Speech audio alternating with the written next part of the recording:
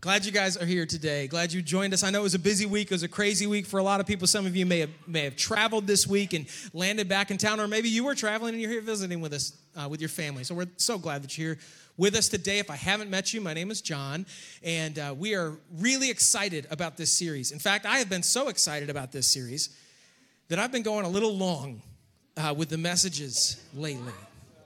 It's true. It's true, particularly over the last few weeks.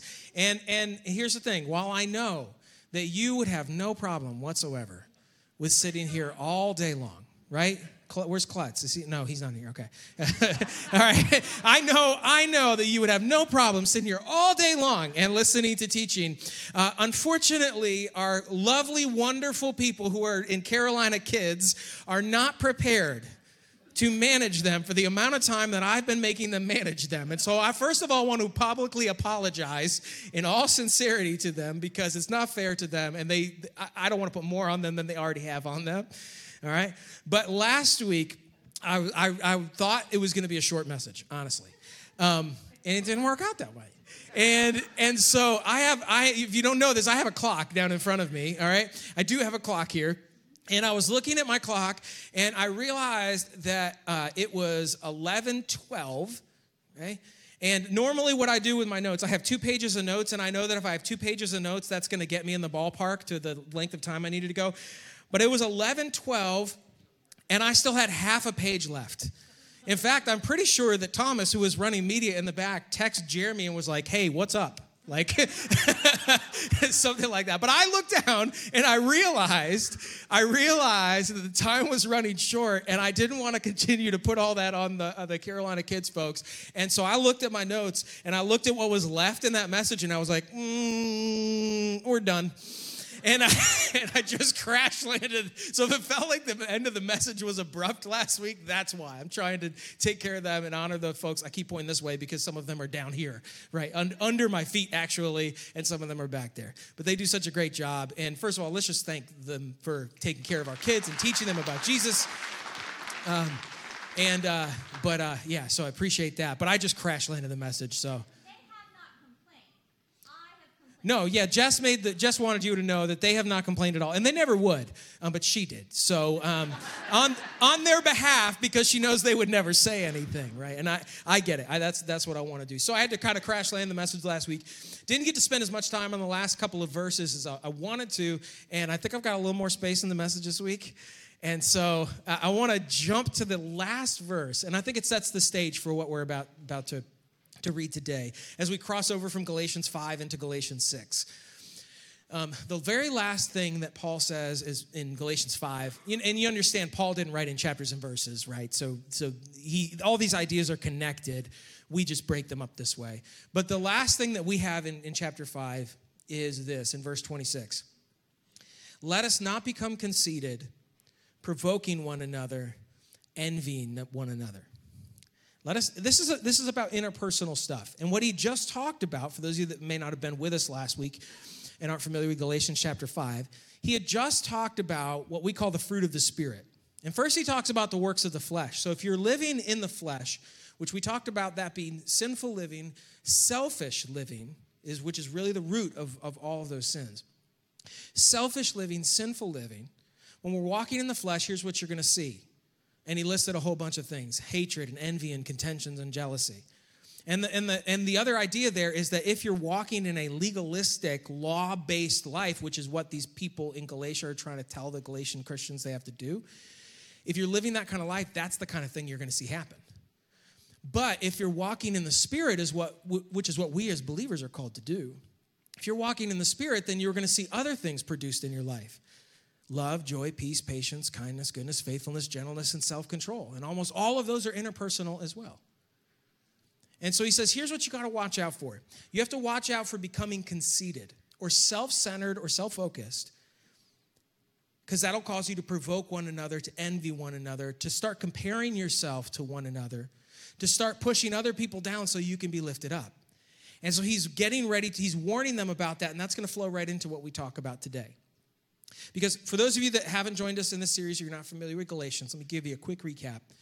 The reason that Paul is writing this letter to the Galatians is because when he showed up in this area, these were people who were Gentiles. They were not Jewish by ethnicity or heritage or religion or anything.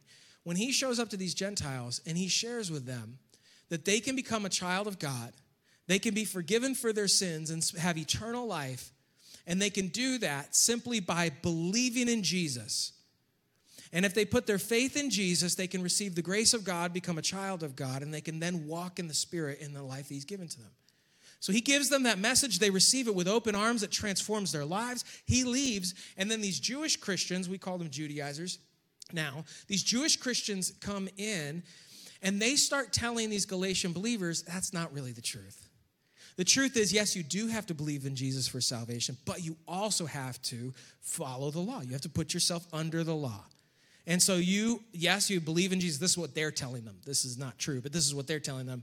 Yes, you have to believe in Jesus, but then you also, in order to be saved and in order to maintain your salvation, in order to stay saved, you have to get circumcised. You have to follow the 10 Commandments. You have to observe the Sabbath. You have to tithe. You have to, all of these, observe the Passover, all these things, which wasn't true. And so when Paul found out that that's what they were being told, he writes the letter of Galatians back to them. As far as we know, it's his first letter that he writes to churches, and he says that's not true, and he spends the first 4.5 chapters or so explaining why that's not the truth. And now he's helping them to see, and helping us to see why this matters so deeply. Why does it matter so much if someone lives legalistically versus if someone lives and walks in the Spirit? What is the difference?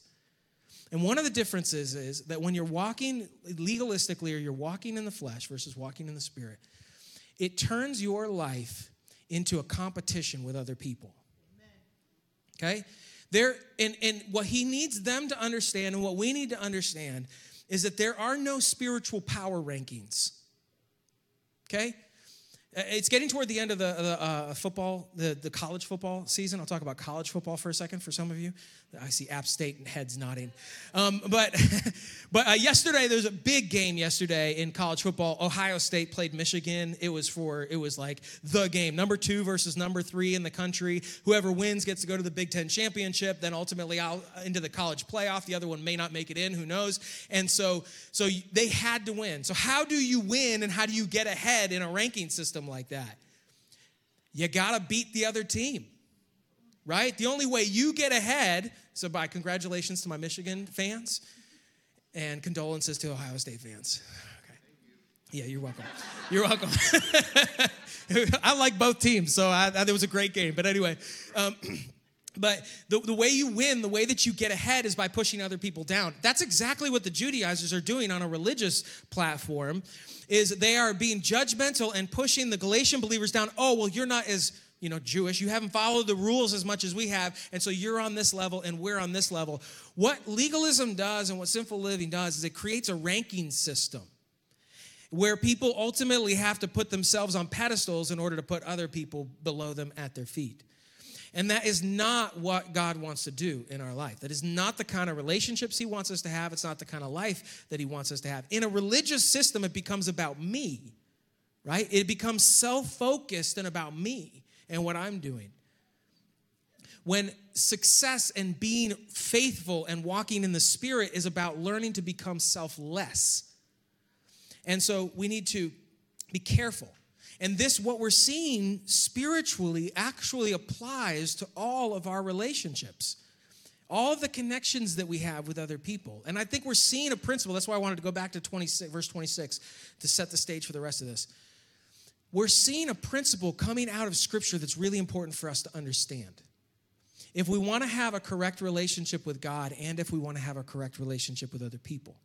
If I make things about me, if we're in a relationship and I'm making it about me, then we are going to be competing for love. You're never going to be giving me enough of what I need and what I want and what's going to make me happy. But when we're in a relationship and I make it about you, then we become partners instead of competitors. Amen. And listen, in any relationship that you have, the moment that you turn the corner from being partners to being competitors, as soon as you turn from being teammates to being opponents, the relationship degrades instantly. and begins to crumble from the inside out. That's true of our relationship with God. It's true of our relationship with other people. When he went through the works of the flesh, they were interpersonal, weren't they? They were about our relationships, and they were selfish. So things like hatred or contentions, dissensions, heresies, envy, all of those are self-centered. And then he went through the fruit of the Spirit. And all of those are others-centered. Right? They are selfless. Things like love and joy and patience and kindness and goodness. And it turns out this is the key to healthy relationships, and it's the key to spiritual growth and maturity. Amen. So that's what we need to hear. That's what we need to see, and that's where he's sort of landing at the end of chapter 5 as we go into chapter 6. What do we do with this now? All right? So let's go and start into chapter 6, verse 1. Brethren, so he's talking to believers. Everybody in this scenario is a believer. Brethren, if a man is overtaken in any trespass, you who are spiritual, restore such a one in a spirit of gentleness, considering yourself, lest you also be tempted. Bear one another's burdens, and so fulfill the law of Christ. So this is how we fulfill the law of Christ. This is how we do this. This is how we love our neighbor as ourselves. A couple things to note. First of all, he says, if a brother, and it's all brothers and sisters in Christ in this scenario, he said, if a man is overtaken. And there's a very specific context or word picture that somebody who spoke Greek at this time would picture when he used the word that he used. And as I was reading and studying, I really loved the way that the Bible Knowledge Commentary, which is one of my favorite commentaries, I use it every week, the way that the author of that described this word. Okay, I'm going to quote them. The thought is that of someone running from sin, but sin, being faster, overtakes and catches him. So now that's important, because what that means is that what we're reading about, who we're reading about here, is not a person who is just blatantly sinning in people's face and saying, I'm choosing to do this and whatever. It's not somebody who's not a believer who's sinning. Okay, it's not somebody who's a non-Christian who's sinning, or a obstinate believer who's refusing to change. What he's talking about here is when you have one believer who wants to walk in the Spirit, who wants to honor God, who wants to live a holy and pure life, but in their weakness, they have been overtaken by sin. And so they want to walk in the Spirit, and they want to walk in the light, but they have failed, okay? And another believer who is walking in the Spirit sees them and sees this happening in their life. What are they supposed to do? What do we do? Now, in a legalistic environment, what you end up doing is judging, condemning, accusing, putting down, right? Taking the law or taking the rule and saying, you've broken this law, and trying to make them feel shame or guilt over it, right? But that's not what we're supposed to do in the Spirit. That's not what we're supposed to do. The Spirit walking believer's job. And by the way, at times we're going to be on one side of this equation, and at times we're going to be on the other side of the equation. It's not like one is always over here, the other one's always over here. We tend to be in both places at different times. But the Spirit walking believer, their response should be to restore. So that's to look at this other believer and say, I know that you want to walk in the Spirit. I know that you want to honor God. And so what I want, and you've slipped or you've fallen, and what I want to do is I want to get you back where you want to be. I want to get you back where you should be. And so I'm going to do that. I'm going to help restore you in a spirit of gentleness. Amen. Gentleness. Now, unfortunately, and some of you may have been, on the other side of non-gentle accountability from believers. Anybody? Where it was clear that what was coming at you was not being shared in humility, was not being shared because it was truly in your best interest, was not being shared in a way that was actually going to compel you to be pure and holy and to choose to follow Christ and walk in the Spirit. But where it was brought at you in a way, it was clear it was meant to put you down so that person can be raised up. That's not what we're supposed to do. We are teammates. Pushing someone else down does not lift you up. In fact, pushing someone else down pushes you down too. Because what Christ is looking for and what Christ wants to reward are people who are loving and kind and gentle and patient and peaceful and joyful. Amen. And so our job with each other, this is our responsibility, this is our opportunity with each other, is in kindness and in humility to help lift each other up. And in lifting each other up, we too are lifted up. That's the way the equation actually works.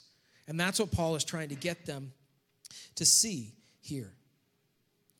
And he does warn us, because when you get down in the muck, when you get down in the dirt with someone who finds themselves there, it's hard not to get dirty yourself. And so he says, be careful, be cautious as you do this. Make sure you don't get pulled into the sin that they're struggling with. He talks a lot about sexual sin and other things, and it's easy to get pulled into that stuff when you're trying to help someone else. But don't let that scare you. Just know that you're strong enough to do it, all right? And get in there and in love, restore, kindly restore. It is not selfish.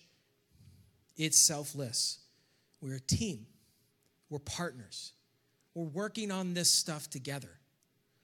And so that it means that we need to have the boldness as believers to kindly correct and to help a believer that we know is trying to walk in the Spirit. Someone here that you're in group with, or someone that you serve with, or somebody in your life that you know wants to be faithful to Jesus and they're not doing it right now. To be bold enough and willing and kind and loving and tactful enough and all of that to step in and say, I want to help.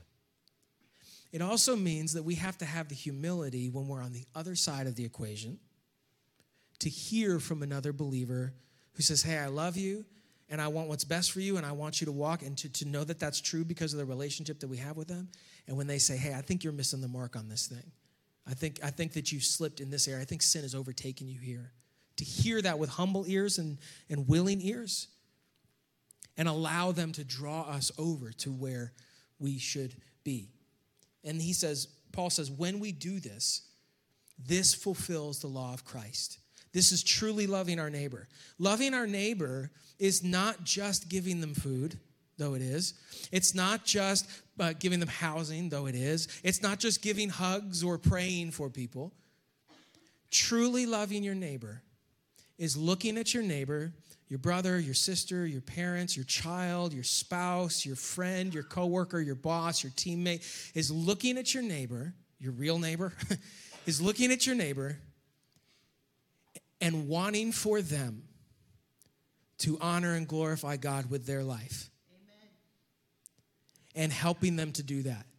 That is truly loving your neighbor. That is doing for them what is eternal and what is good. And sometimes we can fall short of that because we could help people in a material way or other things, but fail to lead them spiritually to the feet of Christ, and that would be a miss. Truly loving our neighbor means leading them to the feet of Jesus and holding them in some cases accountable to walking in the Spirit because you genuinely want what's best for them. That's really doing it. But listen, you can't do this. You can't do this if you aren't in fellowship with other believers. Yes, we have to have lots of different relationships in our life and want to have a lot of different relationships in our life with lots of different kinds of people.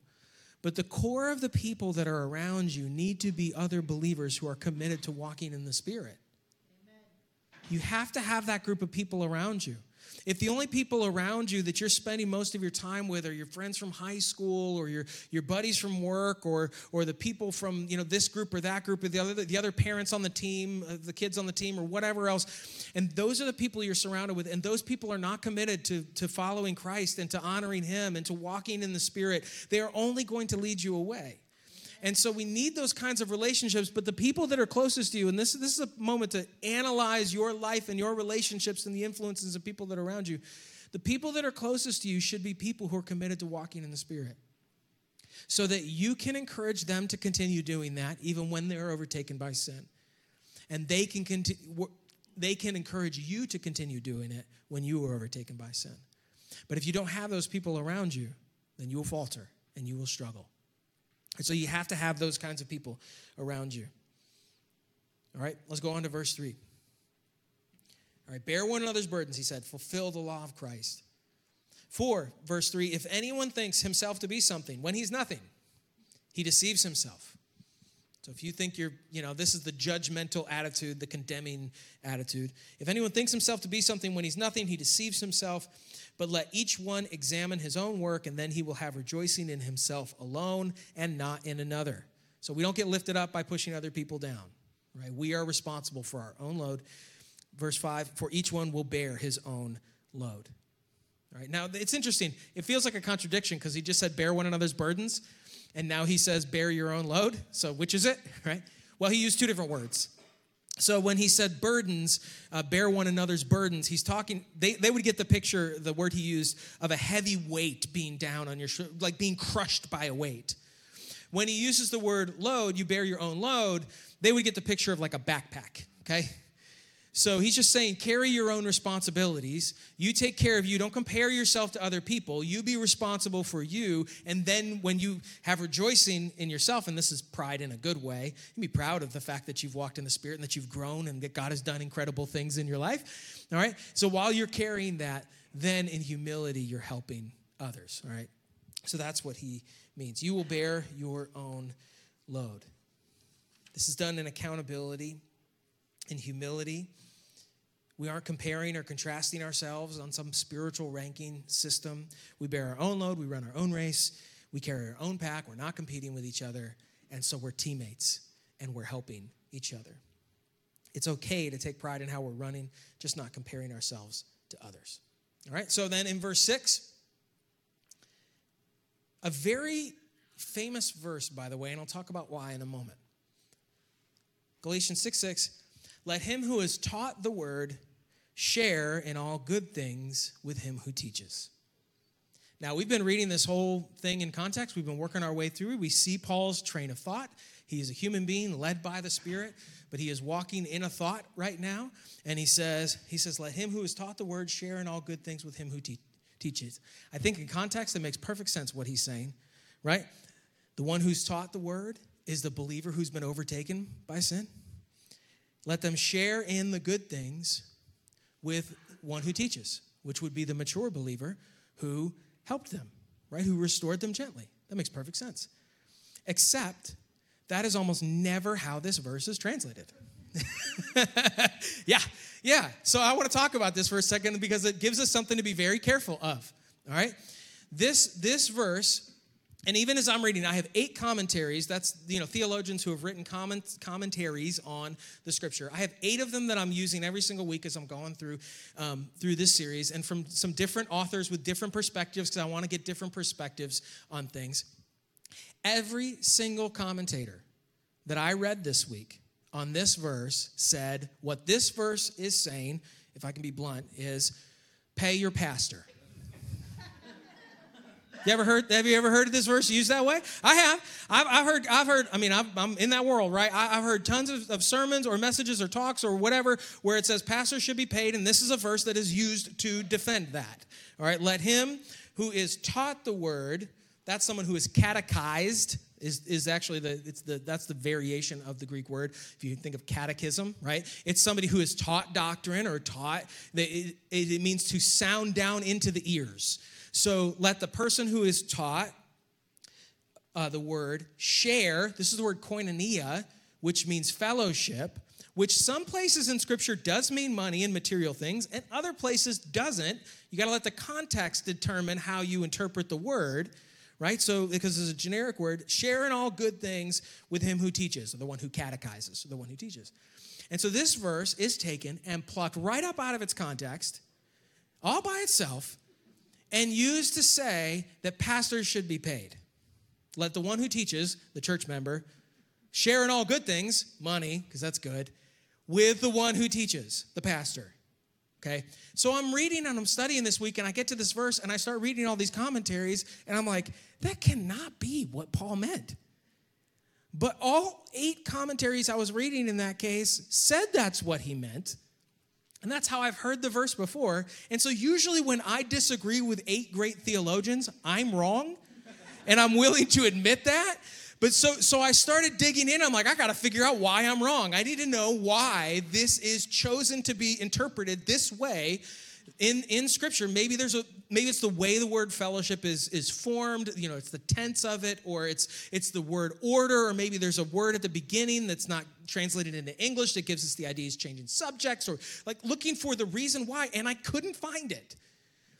And because I don't want to get up here and just like blatantly tell you something that's dumb when I'm, and be wrong necessarily, although I definitely tell you things that are wrong. I'm sorry, because I just don't know everything, to be fair. But I did when I don't know what to do, I did what I always do, and I called my dad. My dad, who speaks Greek fluently and Hebrew and is a scholar and has been a pastor for over 40 years. And so I called my dad because he's brilliant. And I'm like, Dad, and it was on Thanksgiving, by the way, because I was just like wrestling with it. And on Thanksgiving morning, I called him like, you got to help me out here. You got to help me out.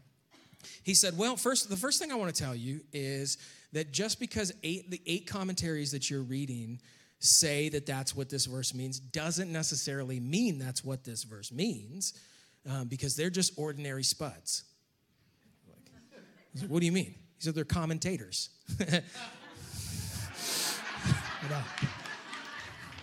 Good job, Dr. Doug. Good job, Dr. Doug. Snuck it in there. He's going to love that, yeah.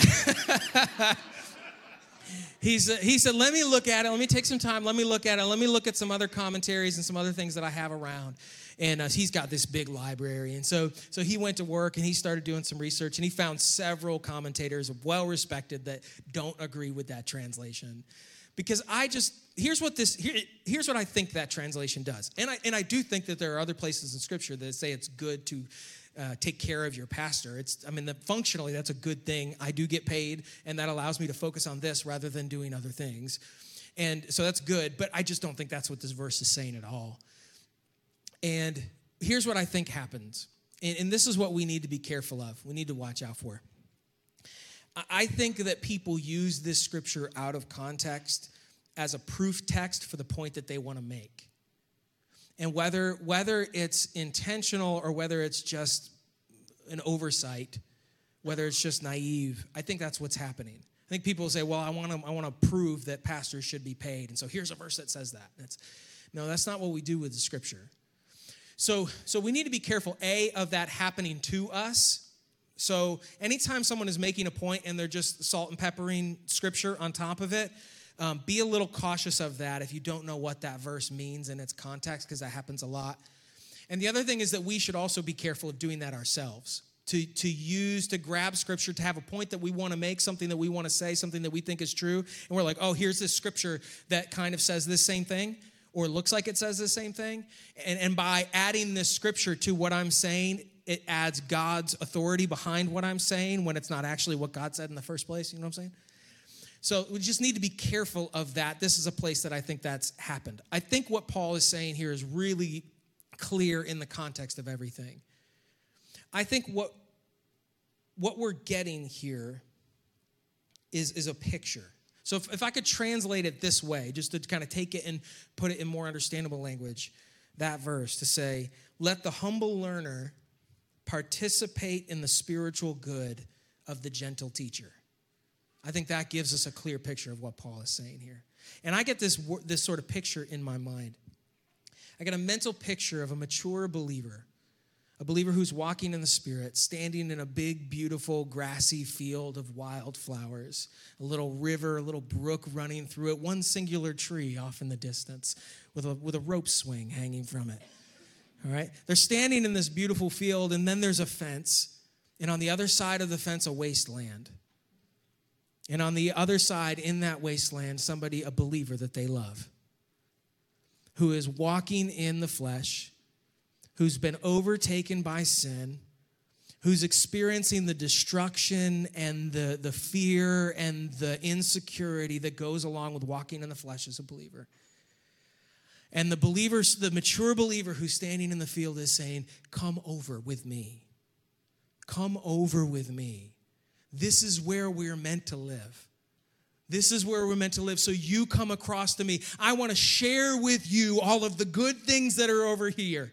It's not one big piece of pie that we're fighting for pieces of. We both get to enjoy all of this. And so you come over here with me because I love you. That's the picture that I'm getting. Let he who is taught share in all the good spiritual things of the one who teaches.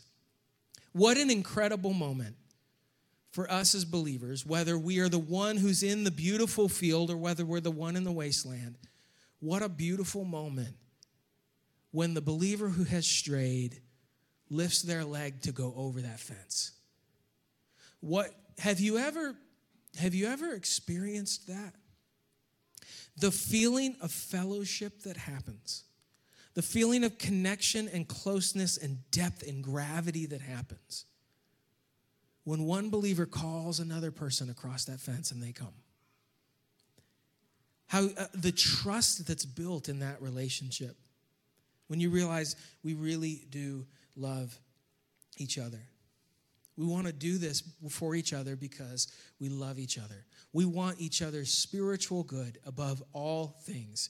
And we all oscillate back and forth over that fence. We all spend time walking in the flesh, and we all spend time walking in the Spirit. And we pray that as our life goes on and as we mature in faith, that we're spending more and more time walking in the Spirit. But we need each other in order to do that.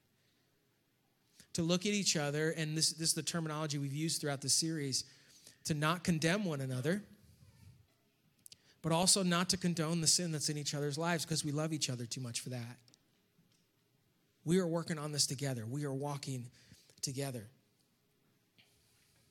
Because there are consequences, real consequences for our actions. Even though as believers we are forgiven of our sins, even though we will spend eternity with God, there are real consequences for our sin here and now. There are real consequences in our relationship with God. There are real consequences in our relationships with each other. And I don't want you to walk in that, and I hope you don't want me to walk in that. Paul says in verse 7, "Do not be deceived. God is not mocked. For whatever a man sows, that he will also reap." So it's not like you're going to put one over on God. It's not like God will not be taken advantage of. Because that's what some people's concern about grace is. Well, if salvation, if being a child of God is only by God's grace through faith in him and not of any work of my kind, then couldn't someone just put their faith in Jesus and then just live however they want? Yes, but not without consequence. God is not mocked. What a man reaps, he will sow. Or what he sows, he will reap. Verse 8, "For he who sows to his flesh will of the flesh reap corruption.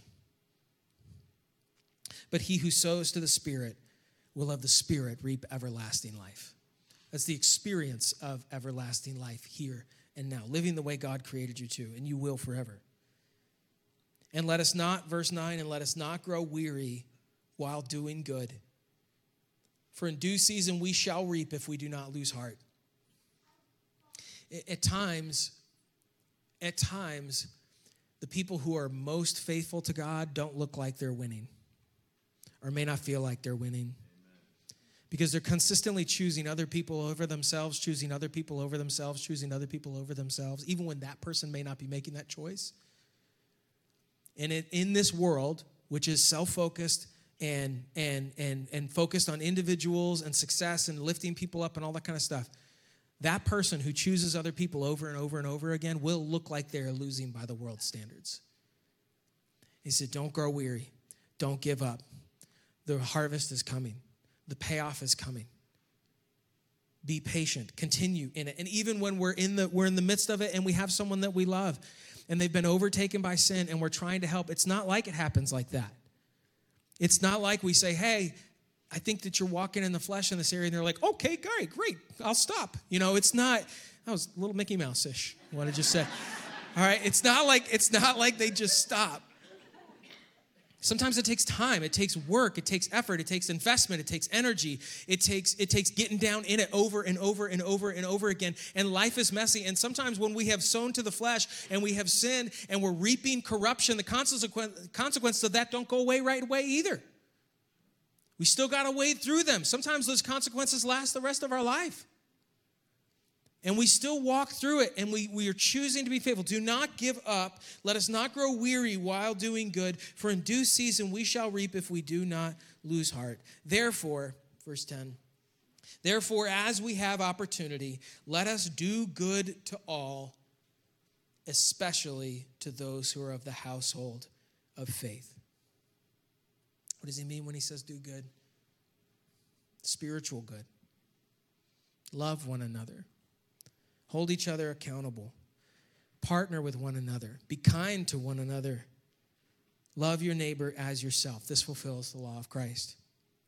It's a long and tough road, so don't give up. Keep going. It's hard, but keep going. Reward is waiting for you. Amen. And listen, he says especially to those that are of the household of faith. For those that are not of the household of faith, our goal is to lead them to trust in Jesus. That's our goal. It's not to judge them, not to condemn them. Never was our job, never will be our job. Our job is to lead people who are not of the household of faith to trust in Jesus. Amen. That's our job. And those who are of the household of faith, our job is to lead them to walk in the Spirit, to love them enough to lead them to walk in the Spirit as we too walk in the Spirit. And the partnership, the fellowship, and the closeness that we experience in those relationships is like no other. When we choose to love and serve the other person for their spiritual best, the closeness and connection and fulfillment you get out of those relationships is unlike anything else you will experience in your life. And you can do that with your spouse. You can do it with your parents. You can do it with your children or with your brothers or sisters, your weird uncle who was at Thanksgiving. You can do it with your boss or your physical neighbor next door. You can do it with your teammate or your coach. You can do it with your teacher or your classmate. To choose to put them first and their spiritual best first. And now people react differently to that. But when the other person is committed to doing the same, the relationship is unlike anything you'll ever experience anywhere else. Amen. And so thank God for these kinds of relationships, this kind of fellowship that he's created for us, and the kind of fellowship that we have with him in the same way. To know that he has given us everything, already has in Christ. And so what I'm bringing back to him is to serve him and love him and honor him. So thank God for these kinds of relationships. And thank God for Paul writing to the Galatians and saying all of these things led by the Spirit so that they could live in this kind of fellowship and pass that to us today. All right, so let's pray together. Father, we love you so much and we thank you for your goodness and your kindness and your love to us. That you've given us all sufficient merit in Christ, shining like the sun. And so we thank you that you've given us that by your grace, that simply by putting our trust in Jesus, knowing that he died on the cross in our place, and he rose again on the third day, and knowing that if we put our faith and trust in him, we can receive your grace. We thank you for the fellowship that creates with you. To know that we didn't bring anything to the table, where there's nothing we have done. We've not kept a list of rules or regulations or kept the law or any of those things well enough to earn our spot with you. We humbly come to your feet and say, Jesus, we trust in you for salvation. Anyone here can do that for the first time today if they've never done it before. Say, I put my trust in Jesus for salvation. And when we do that, we receive your grace. We don't have to do anything to keep that, same as we didn't do anything to earn it. But what you want from us now is you want us to commit to walking in the Spirit and being drawn in the Spirit to a higher level of holiness than the law could ever hold us to. To say in every way in our heart we want to walk in the Spirit, because when we are walking in him, we will not fulfill the lusts of the flesh. And so we want to walk faithfully in the Spirit. God, that's our commitment to you too. Any believer that's in the room today, I pray that they'd be committing that with me to you. Our commitment is to walk in the Spirit in every way, in every hour, in every situation of our life. Yet you know that we still struggle with sin. That there are times when we are weak and sin overtakes us, where we have blinders and we don't see what's happening, and it hasn't been open to us yet to see that this is sin, or that we think we're strong enough to overcome it, and it catches us. We think we're faster and we're not. And so, God, in those moments when we are weak and we are overtaken, we thank you that there are believers around us who love us who truly love us with an unselfish love, who want to see us restored. And thank you for leading them to humbly and kindly and patiently help restore us to what we want, which is to walk in the Spirit in all ways at all times. God, you also give us the responsibility to care for one another in a way that is truly loving, and to look at our brothers and sisters who may have been overtaken by sin and to love them enough to help restore them gently, to show them what your will is for their life, to hold them accountable to what they've agreed to. Not to in any way punish them or put them in their place, but so that they can come stand where we are in your goodness and your love. In the freedom, in the confidence, in the hope that we experience, the everlasting life that we experience when we walk in the Spirit. And so give us the boldness and the way to know how to do that and when to do that, so that together we can grow, so that together we can honor you. And so in all these things, we thank you, God, and we thank you for the fellowship that you've created, the closeness, the brotherhood, the sisterhood you've created between us, all experiencing the closeness that we have with you. We love you with all of our heart, with all of our soul, with all of our mind, and with all of our strength, and we will love our neighbor as ourselves. It's in your name we pray. Amen.